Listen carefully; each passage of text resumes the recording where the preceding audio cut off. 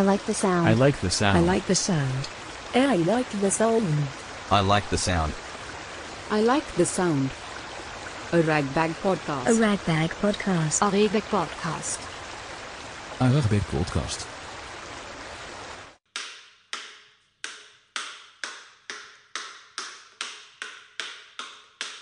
Now, you may have correctly identified the source of this sound already. It's a basketball, yeah. It goes on for hours. It's from one of those YouTube videos designed to help you sleep. So if you put on the sound of the basketball bouncing, and you stick your head on the pillow, take a long deep breath, and then you shout, "Will you stop bouncing that basketball? I am trying to sleep." I assume that's how it works anyway. This week, we're going to be talking about the sound of sport in the company of returning guest and friend of the show, Not Another Poet. We'll also be finding out why tennis players make those hoo noises. Let's hear from Not Another Poet.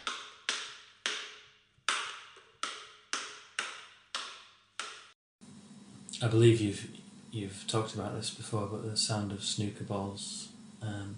Both snooker balls hitting each other and also hitting the pocket. It's a very pleasurable sound. Yeah, because it's one following the other and they're two different sounds, aren't they? So you get that. And then the sound of it hitting the pocket is a specific sound as well. Yeah, there's a lot of nice sounds. I think because it's so silent as well that you kind of focus in on those things quite a lot. 25.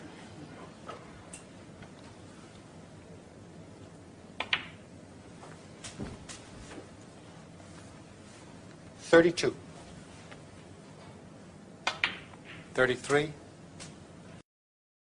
The main sort of thrust of it for me when I think about sounds associated with the sport is the sound of the crowd watching the sport.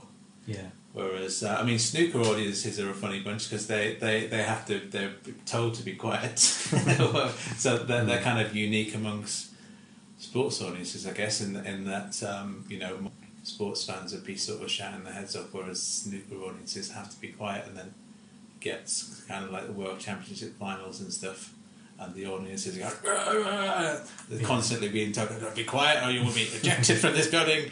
And I could probably find a few clips of that to play in. There are some moments in football which sometimes, whenever, for example, if a player strikes the ball really, really, really hard and then it hits the crossbar, you can actually hear before the audience can react because it's so fast. Or sometimes it hits the net and you hear the sort of before the audience can react. That's quite cool, but it doesn't happen very often because it has to be. I think it has to be some special sort of shot for that to beat the crowd's sound, almost. Yeah, I see what you mean. Yeah. But during lockdown, when there wasn't any crowds, you could sort of hear you could hear things you'd never heard before as a sports fan. You could hear, like, when the players went down, they sort of screamed, or they do that quite a lot, but you don't realise how much they actually do that. Most of it's obviously fake, but... Surely not. So what do you mean, fake? And you hear them sort of shouting at each other and even sort of the instructions are giving each other and things like that, which is quite different. I was thinking about, I think because of lockdown and not being able to do these things for quite a long time, I was thinking about the experience of being in a crowd of people, whether it's watching a football game or being at a gig or anything like that, really, and just being around that large number of people who are all doing the same thing as you are doing. And I was thinking about that experience just in terms of like what it sounds like, because it's one of those things that you kind of you don't know what you've got until it's gone. You're spent the whole of sort of last year not being able to do anything like that. And there were certain like experiences that I was thinking of. I don't usually go to like sporting things because I'm not really that much of a sports guy. But when I went to the Paralympics, I remember the atmosphere in the big stadium. I saw quite a few of the events, the Paralympics in 2012, and the biggest, like the loudest sound I've ever heard in my life, I think, was like watching David Weir, the Paralympian, the wheelchair athlete, and he won this race. He got the gold medal for it, and like he just kind of did it all at the last minute. He was kind of slightly behind, and then he did this kind of trick that I'm sure that was kind of premeditated, that he planned to do it to just make a big show of it. So it's kind of like whoosh, he just kind of rushed forward, like swept right over the line, and the reaction from the crowd was deafening. Yeah. Everyone was just like, rah! It was just like everybody in the stadium reacted in the same way. And it was a nice experience. That And then comes Josh Cassidy on the outside. The Korean is there as well, Ju Dae Kim, and they will take the bell this time. Cassidy hits the front, the rear is winning. Can he do it? This is where Dave needs to make his move. He's got a very, very strong closing 400 meters. He's going to let athletes come past him, let them fill out the outside lanes, and use the track to his advantage. He's under pressure from the Thai athlete, Prawat Wahoram, who was fifth in the 5,000 and was a bronze medalist in the Beijing 800. But Weir is away, and Weir strikes for home. And we have 200 metres to go, and it looks as though he's going to do it. Wahoram of Thailand is in pursuit. Then it's the Korean, Marcel Hoogs there. But Weir now strikes for home and into the straight. The crowd rises to him. Has he got the speed to hold off Wahoram of Thailand? It looks as though he has. Wahoram's trying to challenge, but Weir's going to take the gold. Yeah, I remember when I was in Beijing and I watched. I went to an athletics world championships, and the crowd was quite subdued. As in China, sports crowds tend to be quite a lot quieter than here maybe. But then Usain Bolt was running, it came out, and it was just all changed. The sort of the whole atmosphere just exploded really, just because of this one man come out, and it's probably the closest I've ever seen to a kind of Jesus kind of figure. There's one person that can sort of have this adulation. Because when you're watching football, perhaps the whole team, but there's one person can like just change everyone's behaviour, and then everyone's suddenly 3 times louder than they were before. Yeah, I think that may be the thing about athletics. Like, but when it sort of transcends nationality, so there's not like doesn't matter where you're from. If you're watching Usain Bolt run a race, you're cheering for Usain Bolt. Yeah, everyone's on his side. Yeah. And I think it was like that with the David Weir thing. Like everybody in the stadium was cheering for that guy. Yeah. And it was the same with it's the guy who murdered his girlfriend. What's his name? Oscar Pistorius. Yes, it was that. Well, but the thing is, it was a different crowd reaction for Oscar Pistorius because it was so fast that he won the race that he was running. I just saw the one race that he was in. The crowd was slightly confused by the whole thing because it happened so quickly, and he was literally twice as fast as everybody in the race. So it was like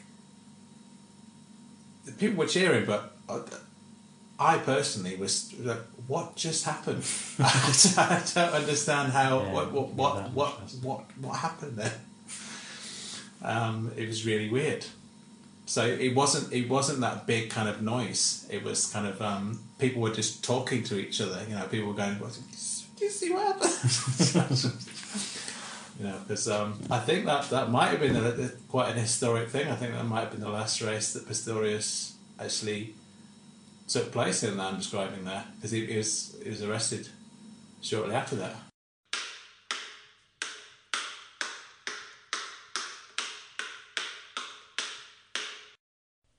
Now then, as promised, I am going to be providing an answer to the question, Why do tennis players grunt?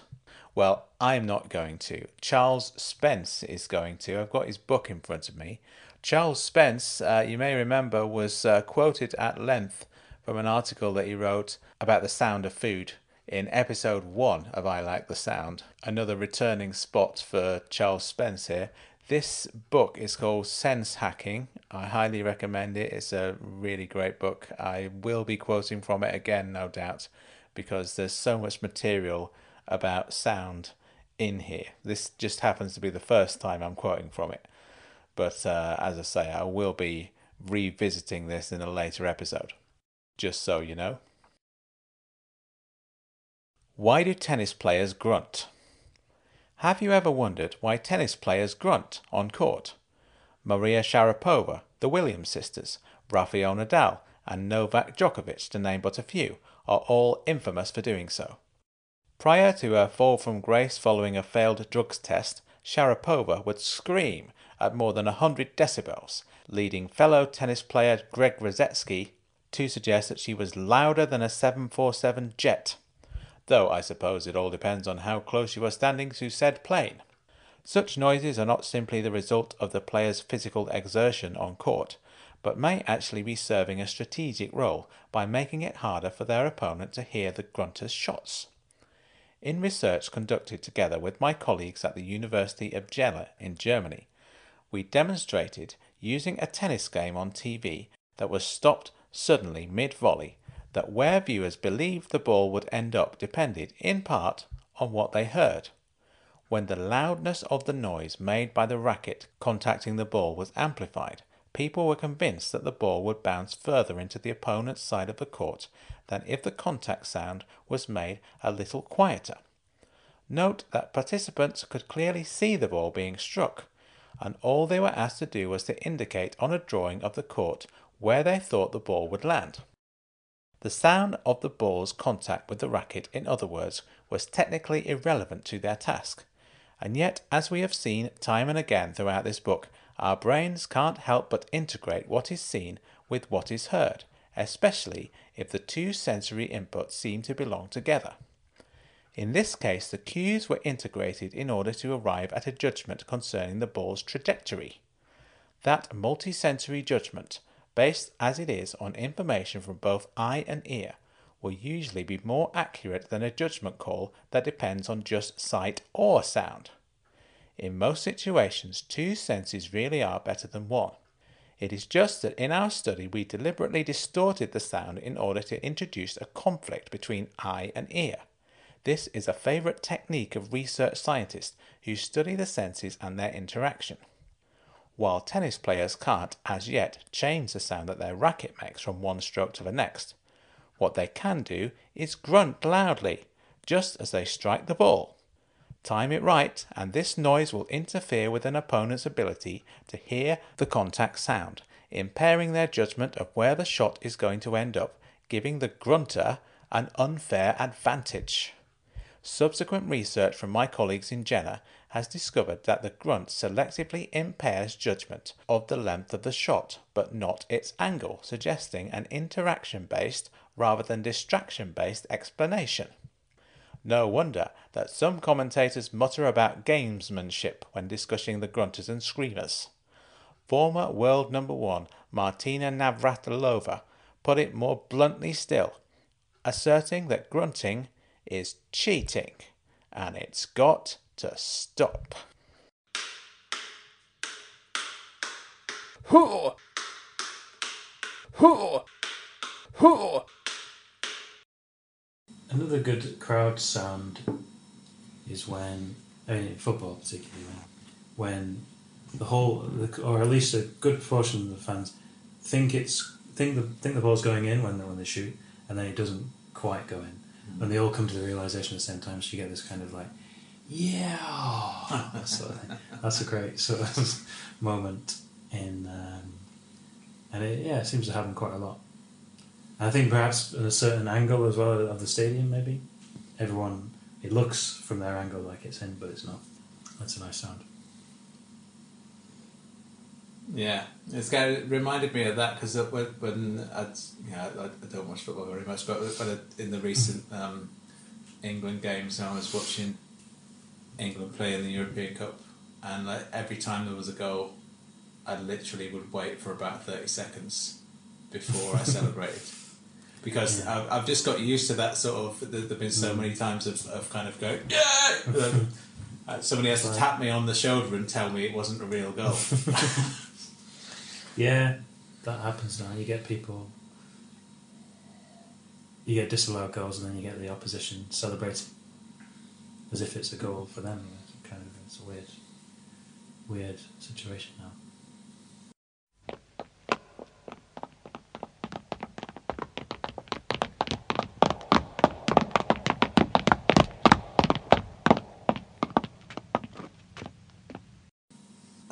I might do a bit about running as well. So the sound of the sounds that you hear when you're running in terms of your own footsteps, but also you can hear your own breathing and you can hear your own heartbeat, all three at once. Yeah. And it's not necessarily that you're focusing on them, but you kind of notice them sometimes when you're in that sort of situation. I wanted to ask you because you've run a marathon, so yeah. How was that? And it's not really a question about the sound; it's more about how it's running a marathon. Well, it was great to finish it. I'm not someone who's going to say that everyone should go out and run a marathon because I've run one and I've got no ambition to run another one. Well, you can rest assured I'm not going to. So. I mean, I think you should run. I think people should run. I think people should run. Oh yeah. 10k maybe as a race. I think you should put yourself in for a 10k race and against people, and it's really great to be. The events are great. You people clapping you and people, great atmosphere and running past people and competing with people. It's great, but yeah, a marathon is too much for most people, including me. Really, I got an okay. The training was good. I mean, I got into good shape, obviously, and I like running, so it was fine. But it was a bit much. 26 miles kind of put me off running for a while after. So, but yeah, there's a kind of therapeutic thing with running, which if you can, once you get into it and you find a good rhythm, and I guess sound is something to do with that as well, like a repetitive sound, a bit like meditating, like you hear this sort of same sound again and again and again, and you're going through the same thing again and again and again. Yeah, I mean, it definitely is for me. Whenever I've not that I've run for a long time, but when I used to run, it was very much about the rhythm, not necessarily the sound, but more kind of the rhythm of the thing. And I think I used to sometimes I used to listen to music when I was running, but sometimes I used to kind of make my own music in my head, kind of with the rhythm of the running as the beat.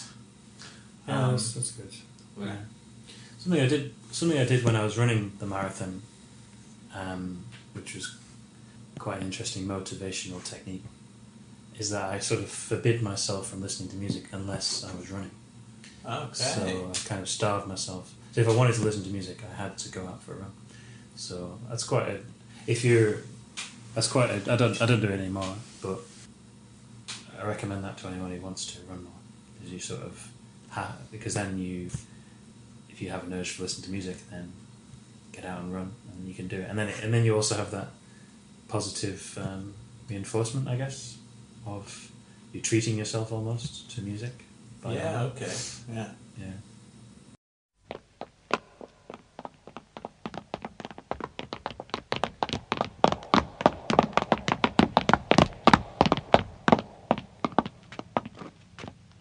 They say sport doesn't work on the radio. But what do they know? Let's spend the final 3 minutes of this podcast listening to a game of doubles table tennis. Notice the lack of grunting.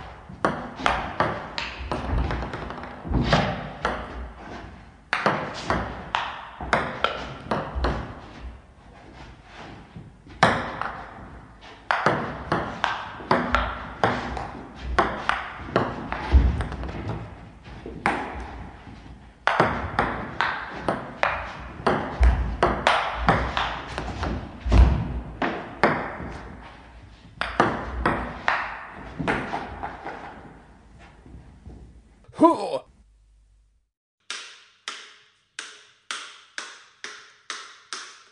Like the Sound was written, presented and produced by myself, Frank Burton. I'm the author of several books which you should definitely investigate as soon as possible.